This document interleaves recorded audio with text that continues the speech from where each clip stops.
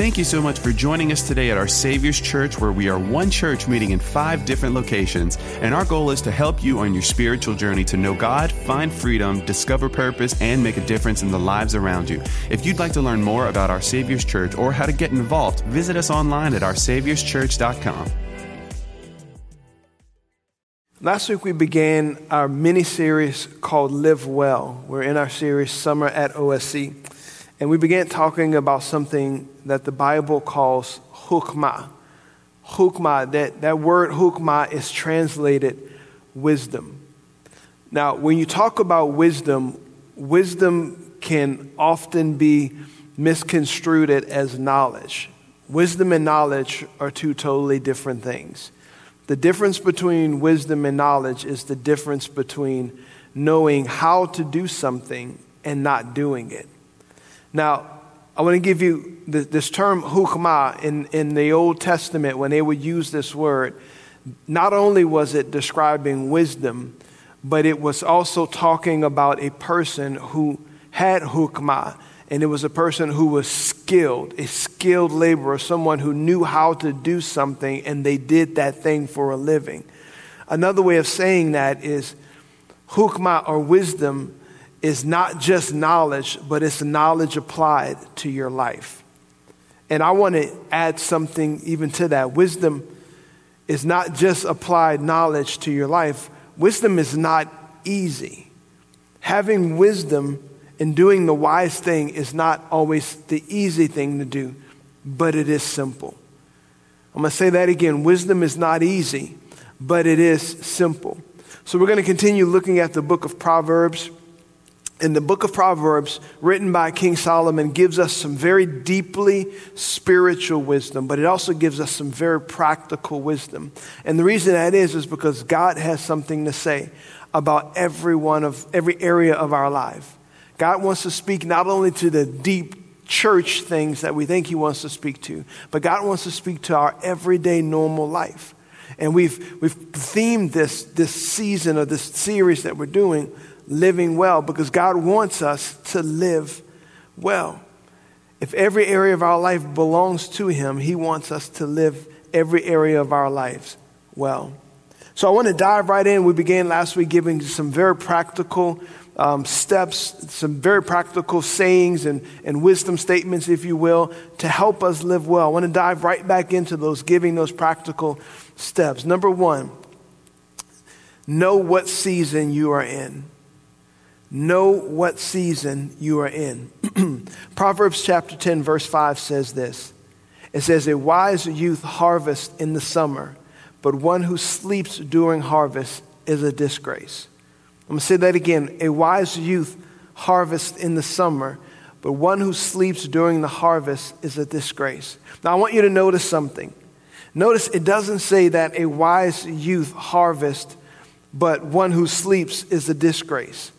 It doesn't just say that. It gives us more information than that. It says a wise youth harvests in the summer. And the disgrace, the one who's a disgrace is one not only who sleeps, but one who sleeps during the time of the harvest. Simply put, you're a disgrace. This is what this scripture is saying. The disgraceful young man was the young man who did not work when it was time to work. And the wise young man was the young man who worked during the time of the harvest.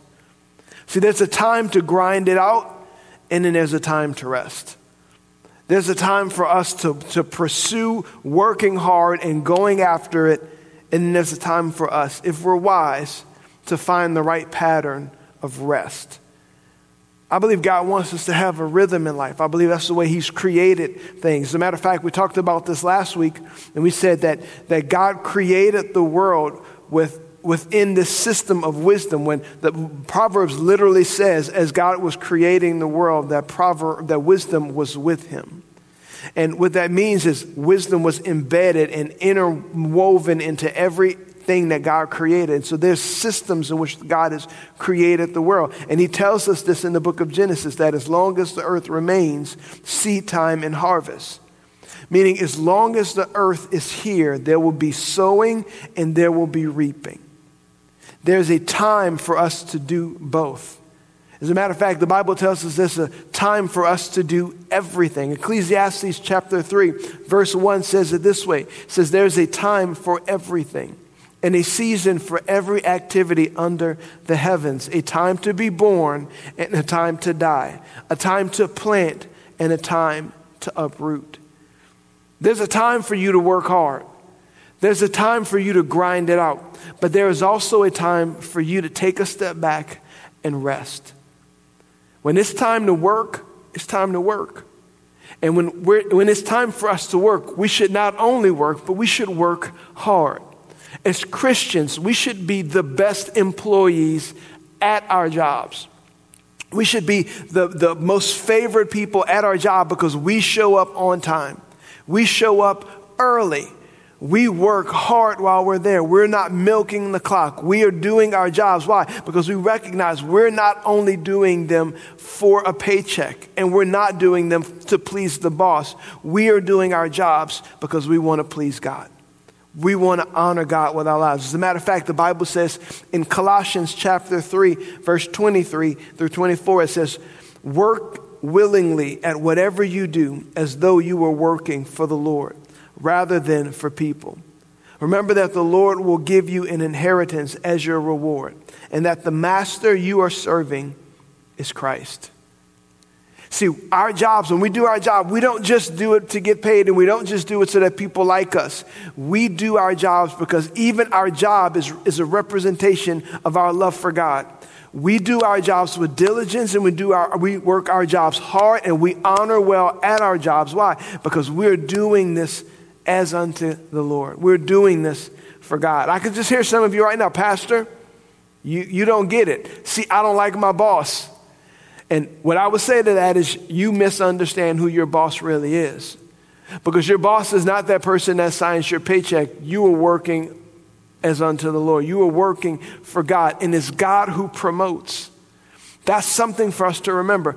God is the one who gives promotion. God is the one who sees you doing the things that no one else sees you doing at your job. God is the one who sees your motivation in your heart for doing why you do what you do at your job. God sees that, and if you're doing it for him, then God is the one who's ultimately going to give you the promotions or the blessings or the favor. And God will literally move you out of a position with the seeds you've planted in that season and let you reap in the next season, because God refuses to let the seeds that you've planted in the ground go without a harvest, go without you reaping from that.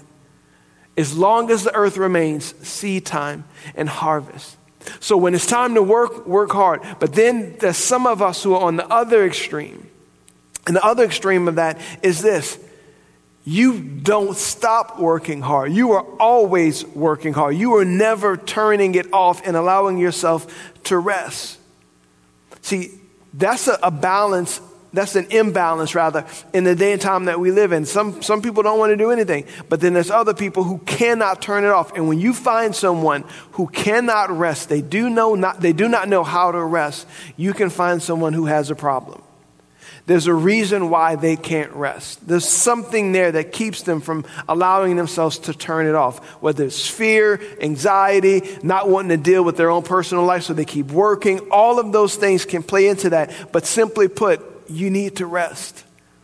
God gives us rest. God modeled rest. God commanded rest. I don't know if you know this, but biblically speaking, God told us to let the ground rest in the seventh year. God literally taught us in the Old Testament, work the ground for 6 years, and in the seventh year, let the ground rest. The Bible tells us that. God commanded us in the 10 Commandments to honor the Sabbath. What is the Sabbath? It's the rest of God. God modeled this for us when he created the earth. He worked 6 days, created the earth in 6 days, and on the seventh day, what did he do? The Bible says that he rested. He modeled that for us. Well, Pastor, isn't the Sabbath like the day we're supposed to worship and we're supposed to do all of those things? Yes, that's true. We should be worshiping God every day, really. But God teaches us that. Jesus comes along, and he teaches us that you were not created for the Sabbath. The Sabbath was created for you. The Sabbath was created for you to rest. That's a rhythm and a cycle and a pattern that God wants us to have. So let me ask you that question. Do you rest well? Do you take time out of your week to just shut off and be refreshed? Because if Jesus needed it, you need it. If God did it, you should do it. Sometimes the most spiritual thing that you can do is take a nap. I'm going to say that again. Sometimes the most deep spiritual thing that you can do when you're being a jerk to your wife and you're being a jerk to your kids and nobody wants to be around you, you don't need to fast. You don't need to go read a devotional guide. You need to take a nap. You need to sleep. You need to rest because God's created us that way. Number 2, the next just practical proverb, wisdom that we can learn from this book of Proverbs. This one's a big one, so don't miss this. Receive instruction and correction. Receive instruction and correction. Proverbs chapter 10, verse 8 says this. It says, the wise are glad to be instructed, but babbling fools fall flat on their faces. I did a series years ago here at the church called How Not to Be Stupid. And that whole series was based primarily on this principle of receiving instruction and correction. See, in life, you learn wisdom one of 2 ways. You either learn from the wisdom that other people share with you and you catch it, you get it, you apply it to your life, or you learn wisdom from the consequences of your actions when you did not listen to what other people said, when you did not listen to the wisdom that others had to share with you. See, that's how you learn. You learn wisdom one of those 2 ways. And it's always better to learn wisdom from hearing it from other people's experiences rather than having to learn it from the consequences of your own actions. See, here in Acadiana, we call people like that Tedor. Tedor means hard head. When you're hard-headed, sometimes you have to learn from your own consequences. But it's always better to learn from the wisdom of others. And I want you to see something and know something really about Solomon in the book of Proverbs. Throughout the book of Proverbs, he is constantly talking about listening to other people, receiving wisdom. He talks about learning from his dad. He talks about the wisdom of his mother. He talks about this learning, being open to receive correction and instruction. So we see this man, literally the wisest man who has ever lived. The Bible tells us he was the wisest man to ever live. The only exception to that rule would be Jesus Christ, who was 100% God and 100% man. That's it. He was the wisest man to ever live. And throughout his book, talking about how to live well, one of the things that he's constantly talking about is the ability that we have to learn from the wisdom of other people, to humble ourselves and receive instruction and to receive correction. See, this is what Proverbs chapter 10, verse 17 says. It says, people who accept discipline are on the pathway to life, but those who ignore correction will go astray. Let's keep going. Proverbs chapter 12, verse 1 says this. Don't miss this one. To learn, you must love discipline. To learn, you must love discipline. But then the next part of that verse says this. It is stupid to hate correction.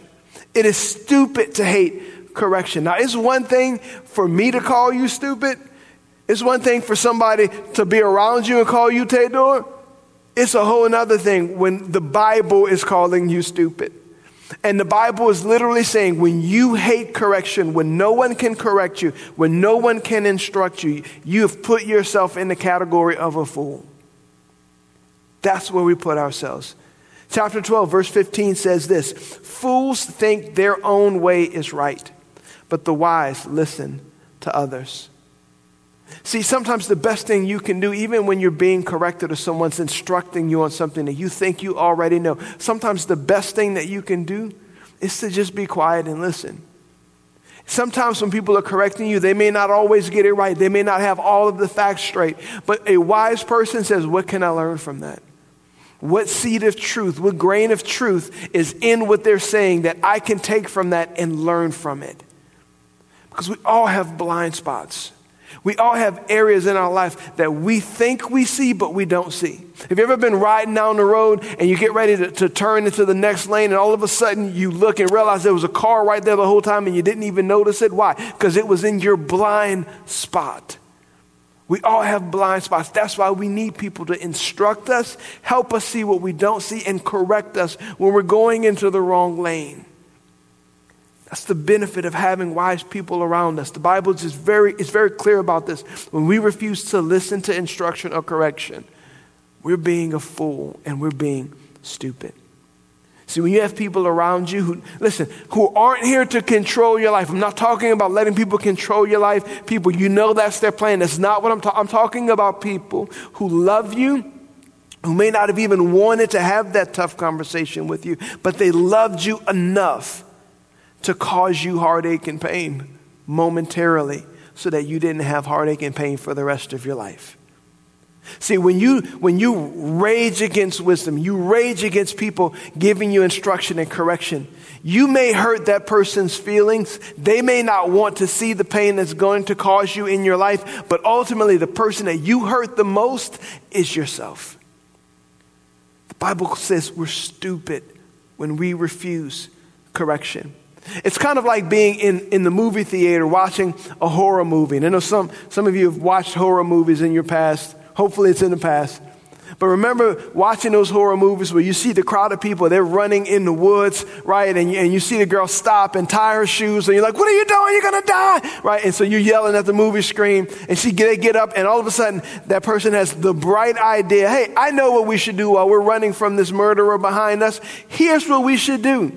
Let's go run into that abandoned house. We'll be safe there, right? And you're watching these movies and you know, everybody in there is going to die. They're all going to die.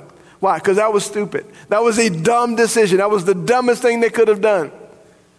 That's what it's like to watch a person rage against wise instruction, wisdom, correction, and counsel.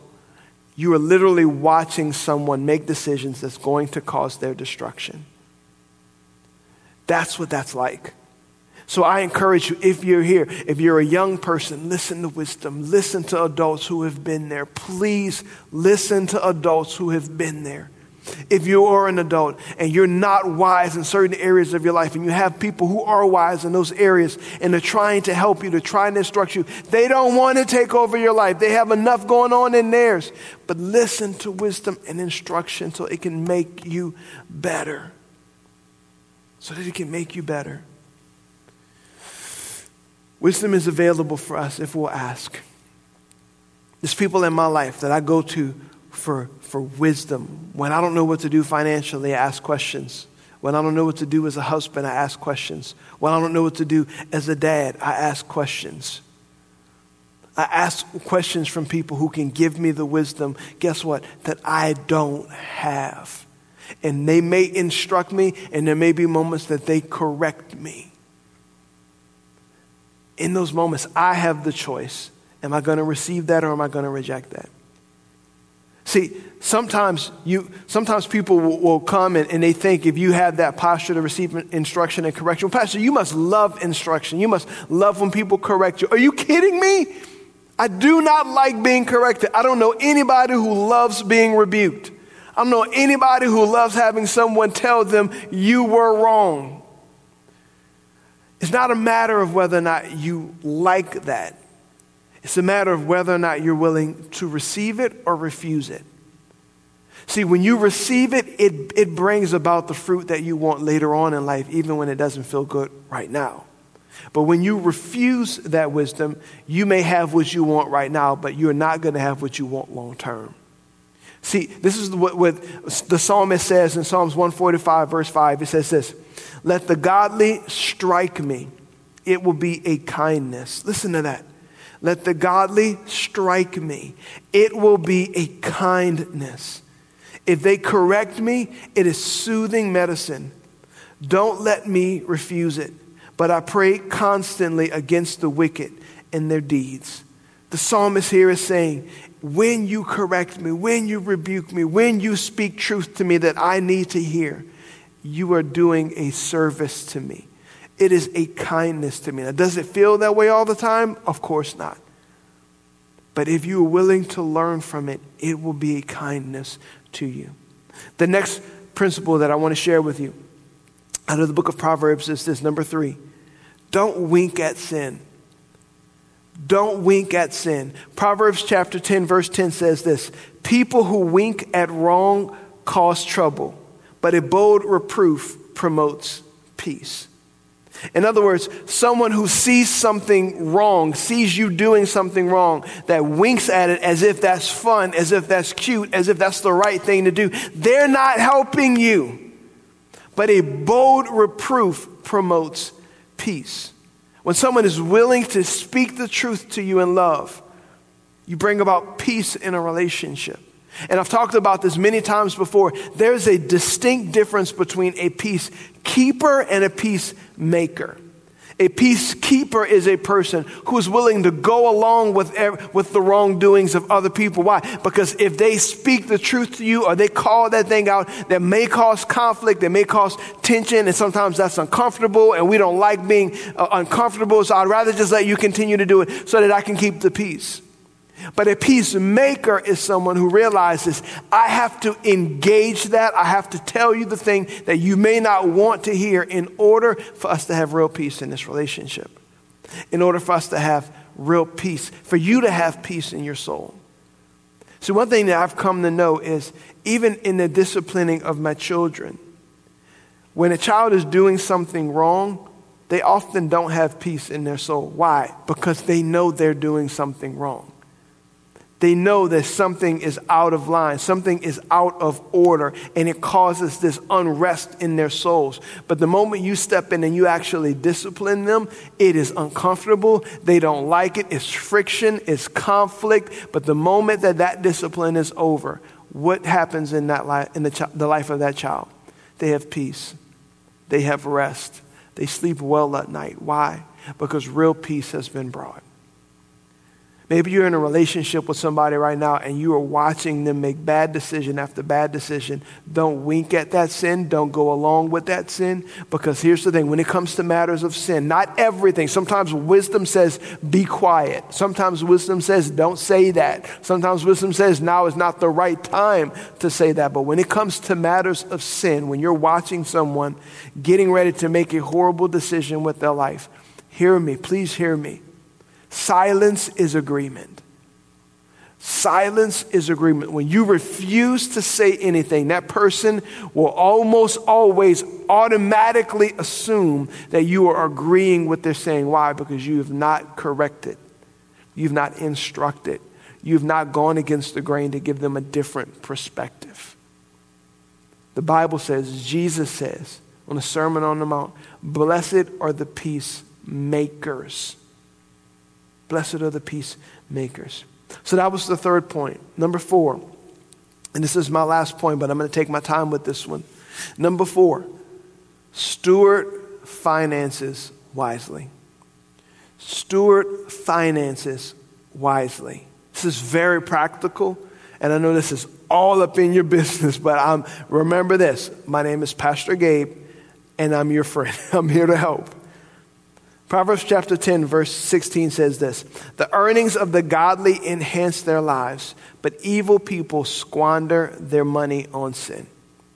Now, before I unpack this, there's a bigger picture at work here with this scripture and what it's saying. This scripture is really talking about the blessings that come from being a godly person and God blessing the finances that you have and enhancing your life versus being evil, being wicked, spending your money on vanity, spending your money on evil, wicked things, and just squandering your money away along with the influence and significance of your life.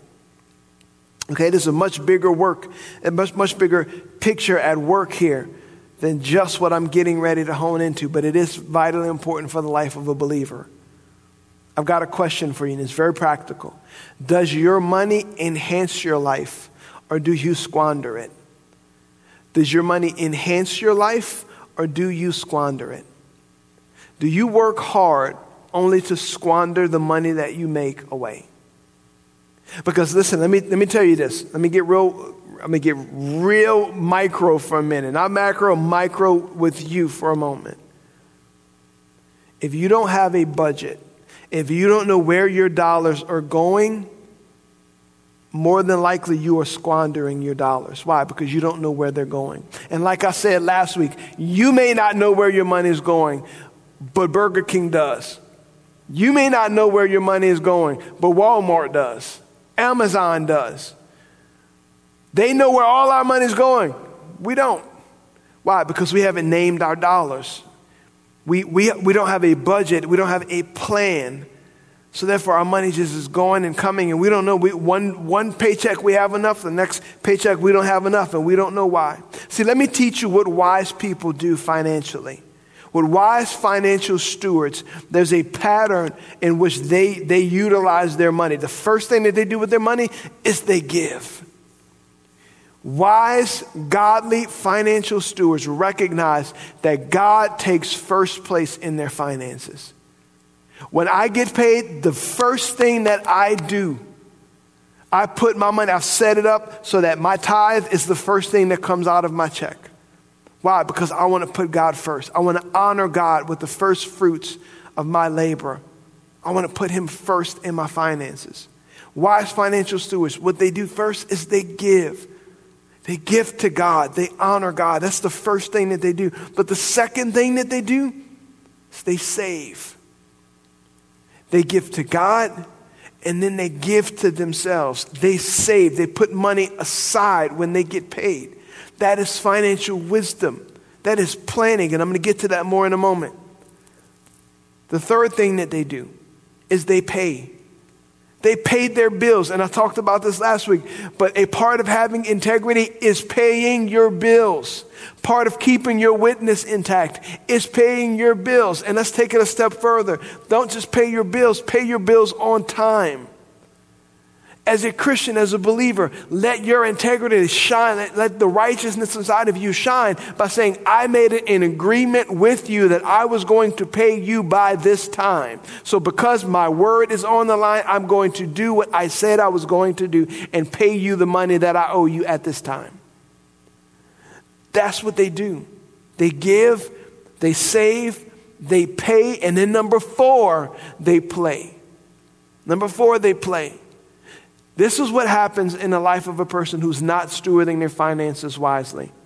They play first, and then everything else comes into play.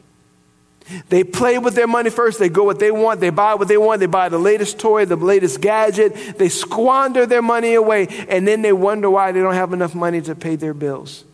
Then they wonder why they don't have any money in their savings account. Why? Because this was out of order. And in wise financial stewards, first, they give. Second, they save. Third, they pay. And then they play. God's not against you having stuff, but God is against stuff having you. And it's very important for you to know the difference. God is not against you having stuff, but he is against stuff having you. And sometimes we spend money frivolously because we want to appear like we have money. Let me get real practical. If the cost of your car is greater than the cost of your house or your house note, you've made a foolish decision. And I know that may hurt to hear that, but it's the truth and it's love. If your car costs more than your house, you've made a bad decision. If your monthly note is greater on your car than it is on your house, you've made a foolish decision. How about the next one? If you have more money wrapped up in your clothing than you do in your savings account, you've made some foolish decisions. I know that's very, very practical. But listen to this. And you know this to be true, and this is not the first time that you've heard this said. Sometimes we spend money that we don't really have to impress people that we don't really like. But we do it all for the appearance, to look like we have it together. How many of you remember that commercial years ago when there's a guy and he's in his front lawn and he's riding on his riding lawnmower and he's talking about the things that he has, and he looks at the camera after talking about all of the things that he's accumulated, and he looks at the camera and he says, I'm in debt up to my eyeballs. And you can just see the utter depression in that man's soul. Because he spent all of his money and his resources trying to keep up with the Joneses to appear like something that he was not really. The Bible addresses this. In Proverbs chapter 12, verse 9, it says this. Better to be an ordinary person with a servant than to be self-important but have no food. Better to be an ordinary person with a servant than to be self-important but have no food. See, the first person is the person, they don't look flashy. They don't have the latest, greatest anything. But they have enough means to not only provide for themselves, but to provide for someone else to help them do what they need to accomplish. Versus the other person who wants everybody to be impressed with them and what they drive and the type of clothes that they wear, but behind closed doors, they don't have anything in the savings account. Their life is an absolute wreck financially, and they are deathly afraid of what's going to come tomorrow. Why? Because they have not planned for the future. But boy, do they look good. And everybody seemingly is impressed, when really, if they knew the truth, no one would really be impressed. Again, God's not against you having stuff, but God is against stuff having you. And sometimes the stuff that you have will be the very thing that keeps you in bondage. And I realize at the day and time in which we live in, there's a lot of fears going on in our culture and in our society. There's a lot of fears about what's going to happen with the economy, what's going to happen with the stock market, Pastor Gabe. I don't know what's going to happen. And what about this? And some of us are so deathly afraid of those things, and things will go wrong. That's not a prophecy about the future of our nation or our economy, but that's just called life. You will have a tire blowout eventually. You will have a car that needs to be fixed eventually. You will have a child who needs to have braces. Dear Lord, you are going to have a child that probably needs to have braces. Right? All of these things can happen. But the wise person plans for these things. The wise person saves and prepares for these things. So I want to give you just some very practical steps. What do I do if you say, Pastor Gabe, I'm hearing this, maybe even for the first time? Can I be honest with you? I wasn't raised learning these things. I was not raised hearing this thing. Nobody taught me this is how you steward finances. Give to God first and then save and then pay your bills on time. I was not taught these things for many, many years of my life. And then I started getting them in bits and pieces over time and started putting them together and then hearing wisdom from other godly men who would teach me these things. I didn't know them. And I know that some of you are in the same place. You may be 40 years old or 50 years old or 60 years old, and you're hearing this and you're thinking, I've never learned this. This is called wisdom. This is hukmah. This is what God wants to add to your life to help you live well. Here's just some very practical things. If you aren't living wisely financially, what do? Number one, I encourage you, get a Dave Ramsey book. I love Dave Ramsey. Get a Dave Ramsey book. He gives some baby steps in how to get out of debt and how to make wise decisions financially. Sometimes we don't even have a picture. I don't even know where to start. Start with someone who knows what to do. Which brings me to the second point. We have incredibly godly men in our church who are wise with their finances and can give you financial wisdom to help you. Men like one of our elders, David O., who helps run a bank. He's wise financially. Men like Marcus Harris, who's helped countless men and women in our church with their finances and learning how to pay their bills. And that's the thing. Listen, number three, let me get to this one. The next just point of wisdom, how to, if you aren't making wise financial decisions, something that you can do, sit down with someone and make a budget. Make a budget. And I know for some of y'all, that's a curse word, but it's what you need to help you have a plan to get started. And once you start doing that, you're going to find, wait, I had more money than I thought I had. Or you may see, I have less money than I thought that I had. Therefore, I need to make some changes and let them help you develop a plan with the dollars that you have. Next thing is this, and this is a big one. Start saving for the future. Start saving for the future right where you're at. And I know some of you, I can hear you right now.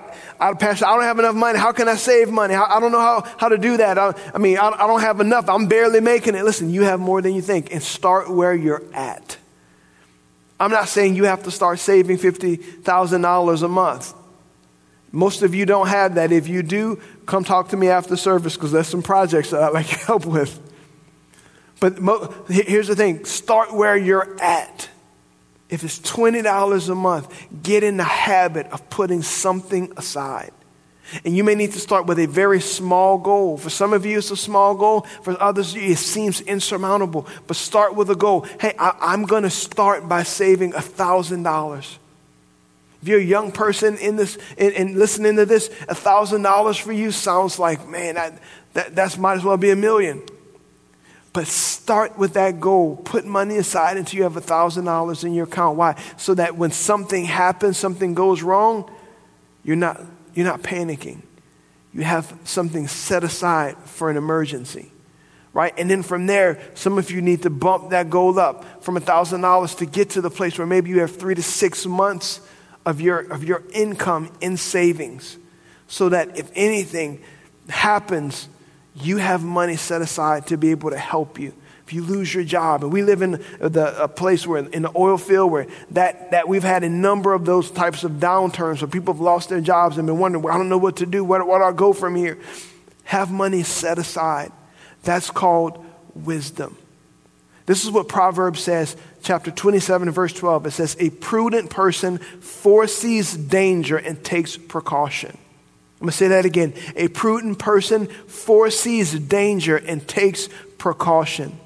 The simpleton goes blindly on and suffers the consequences. See, this is not about your intentions. This is about your destination. I heard Andy Stanley say this years ago, and it never left me. He said, your direction, not your intention, determines your destination. I'm going to say that again. Your direction, not your intention, determines your destination. What does that mean? Simply put, let me give you an example of it. If you were packing your bags to go to Disney World, and you got in your car, you bought your tickets online, you got those silly little bracelets that you can cut the line early, your fast passes, you booked the hotel, you know your favorite spot, you've gone on Yelp, this is where I want to eat, okay, I want to eat here, can't wait to try that, and you get in the car, your luggage is packed, you're sitting there with your family, and you are praying for God's grace, God's mercy and protection as you get ready to go to Disney World, and you get on I-10 headed towards Arizona. How many of you know it does not matter what your intention was, you're not getting to Disney World? Why? Because you're not going in the direction to get to Disney World. The best intentions in the world will not change the direction that you are going. If you want to be prepared financially for things that come up and things that happen, and what if this happens, and what if my child needs this, and what about this happens in the economy, prepare for it. Wisdom says prepare for it. Start right where you're at. Don't feel the pressure to do what you can't do. Do what you can do. Start with a goal of $1,000 and then move. I want to have 3 months to 6 months in savings to prepare. Next step, work towards paying off your debt. Work towards paying off your debt. I don't care what anyone says. When you put yourself in the position to be in debt to someone else or some other entity, you belong to them. They have a place that you can't simply get rid of. Why? Because you owe them. And the Bible speaks to this. In Proverbs chapter 22, verse 7, it says this: just as the rich rule the poor, so the borrower is servant to the lender. That is not a good place to be. And I know many of you, even as you listen to this, you wake up in the morning heavy with the feeling of how much money that you owe. You feel like you're just under it. Like you can never get out of. Some of you owe thousands and thousands and thousands and thousands of dollars, and it feels like it will never end. I want to encourage you to develop a plan. Don't get discouraged. There's hope. Develop a plan. Let other people with financial wisdom help you develop that plan to start knocking your debt off so you can get to the place where you say, I'm completely debt free. I don't owe anyone anything. And as a respectable dad and irresponsible dad, I understand all of those things, but the goal would be to be completely debt free. And from there, you have the ability to be generous, to be a blessing. Listen, you can be generous right where you're at, even if you're in debt. But there's a freedom that comes with your generosity whenever you're not worried. I have to pay this car note. I have to pay this mortgage. I have to pay this student loan. I got this credit card debt. I've made so many bad decisions, so I'm just paying the consequences. Now my kids are going to pay the consequences. Listen, make wise decisions right where you're at right now to get out of that. And let other people help you. And let me just tell you, there is hope. There is hope for you. Last two things. Don't buy things that you can't afford. That's very simple. That's very straightforward. But don't buy things you can't afford. Don't buy a car when you know you can't pay the car note. And don't buy a car and have the car note that's so large that they have no wiggle room, that if anything goes wrong, you can't pay for it. Why? Because you're paying for that car note. Don't buy purses and things that look really expensive when you can't pay your bills. I see one of the things that we used to do here at the church when people would come and they would say, Pastor, I need help with finances. We had a team of people who would help them budget, help them learn how to take care of their finances. And one of the questions that our team people would ask our elders, some of our elders, James and Candy Bertrand, would sit down and they would ask this question. People would come in and say, hey, I need to pay my water bill tomorrow. I need to pay my light bill tomorrow, which, by the way, we can't do. We're not set up for. We're not able to just take care of it right then and there. There's typically a process that we have to go through typically. Okay, but James and Candy would sit down with them, and one of the questions they would ask them is, do you have cable? You may be saying, Pastor Gabe, what does that have to do with anything? Do you have cable? Well, I mean, yeah. So let me get this straight. You have this $150 bill that you can't afford to pay, but you're paying $50 to $60 to $70 a month for entertainment. Why? That's an unwise decision. That's expecting someone else to help me with something when I have the ability to help myself. I have the ability to make a wise decision. And I'm not saying that to condemn anyone. Please don't hear that. What I'm saying, I'm trying to get you to open up your eyes and see, wait a minute. I need to start making some wise decisions with my life. There's some things that I can change now to help set me up to get to Disney World and not to get to Arizona. So don't buy things that you can't afford. And the last one, this should be a challenge to everyone hearing this. Leave something behind for your children. Leave an inheritance for your children. See, that we live in such a consumeristic culture, a consumeristic society, that we think about what I can get, right? Get what you can and then sit on the can, right? That's the mindset that we have. I got to get mine. That's new. I'll take that. That's new. I'll take that. I want that. That looks pretty. That looks shiny. But in the biblical times, they understood, I want to leave a blessing to my children. I want to have generational wealth to bless my kids. I'm not talking, this is as far away from get rich quick schemes or, come to church so you can be rich. I'm not talking about any of that. This is not prosperity gospel. This is simple wisdom. God wants us to live well, not only in all of these other areas of our lives spiritually, but he wants us to live well financially, wisely. I'm talking about living well with godly wisdom. And part of that wisdom, even in biblical times, was to set your kids up for success. To set their kids up for success. Well, Pastor, you're going to have to prove that. I'm so glad that you asked. Proverbs chapter 13, verse 22 says this. It says, good people leave an inheritance to their grandchildren, but the sinner's wealth passes to the godly. The good person leaves an inheritance to who? His grandchildren.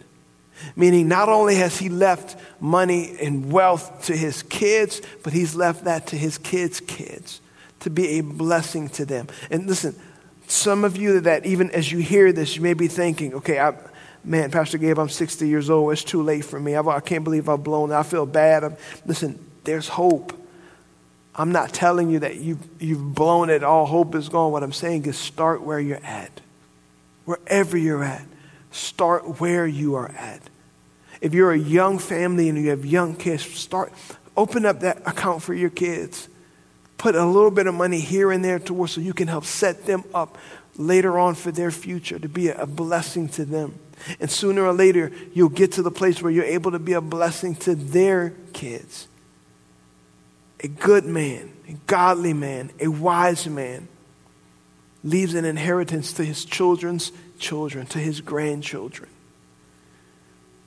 Now, everything that I've just talked about, I want you to see something from the financial stewardship and being wise with it and not squandering it, right? To not winking at sin, right? To receiving instruction and correction, to understanding the seasons and the patterns that you're in, when it's time to work hard, when it's time to rest. All of those things, if we were being honest, we'd say, Pastor, those are really simple, but they're really hard. And I don't know how to do it. That is wisdom. Wisdom is simple, but it's not always easy. You have to be willing to humble yourself and say, okay, God, I need your help. Other people around you, I need your help. I want to do not only the right thing, I want to do the wise thing. If you ask God for wisdom, like we talked about last week, he will give it to you. Some of you, the reason you're hearing this is because you asked God for help. God, help me with my finances. God, help me with this situation that I'm in. And he's answering that by saying, here is wisdom. It's simple, it's clear, but it's going to be difficult. I want to pray for you. Father, I thank you so much for this challenge, God, of wisdom. You're offering it to us and you want us to have it. But you call us to respond to it. You don't just inject it in us. You haven't just inoculated us with this wisdom, God. You've given us the opportunity. Like Proverbs says, wisdom is crying out in the streets. I pray, God, that you would give your people the humility and the ears to hear, to answer the beck and call of wisdom, to say, I want that. I will listen to that. I will follow that. I thank you, Lord, that you want us to not only live holy lives, but I believe you want us to live well. Help your people live well, full of wisdom. In Jesus' name, amen.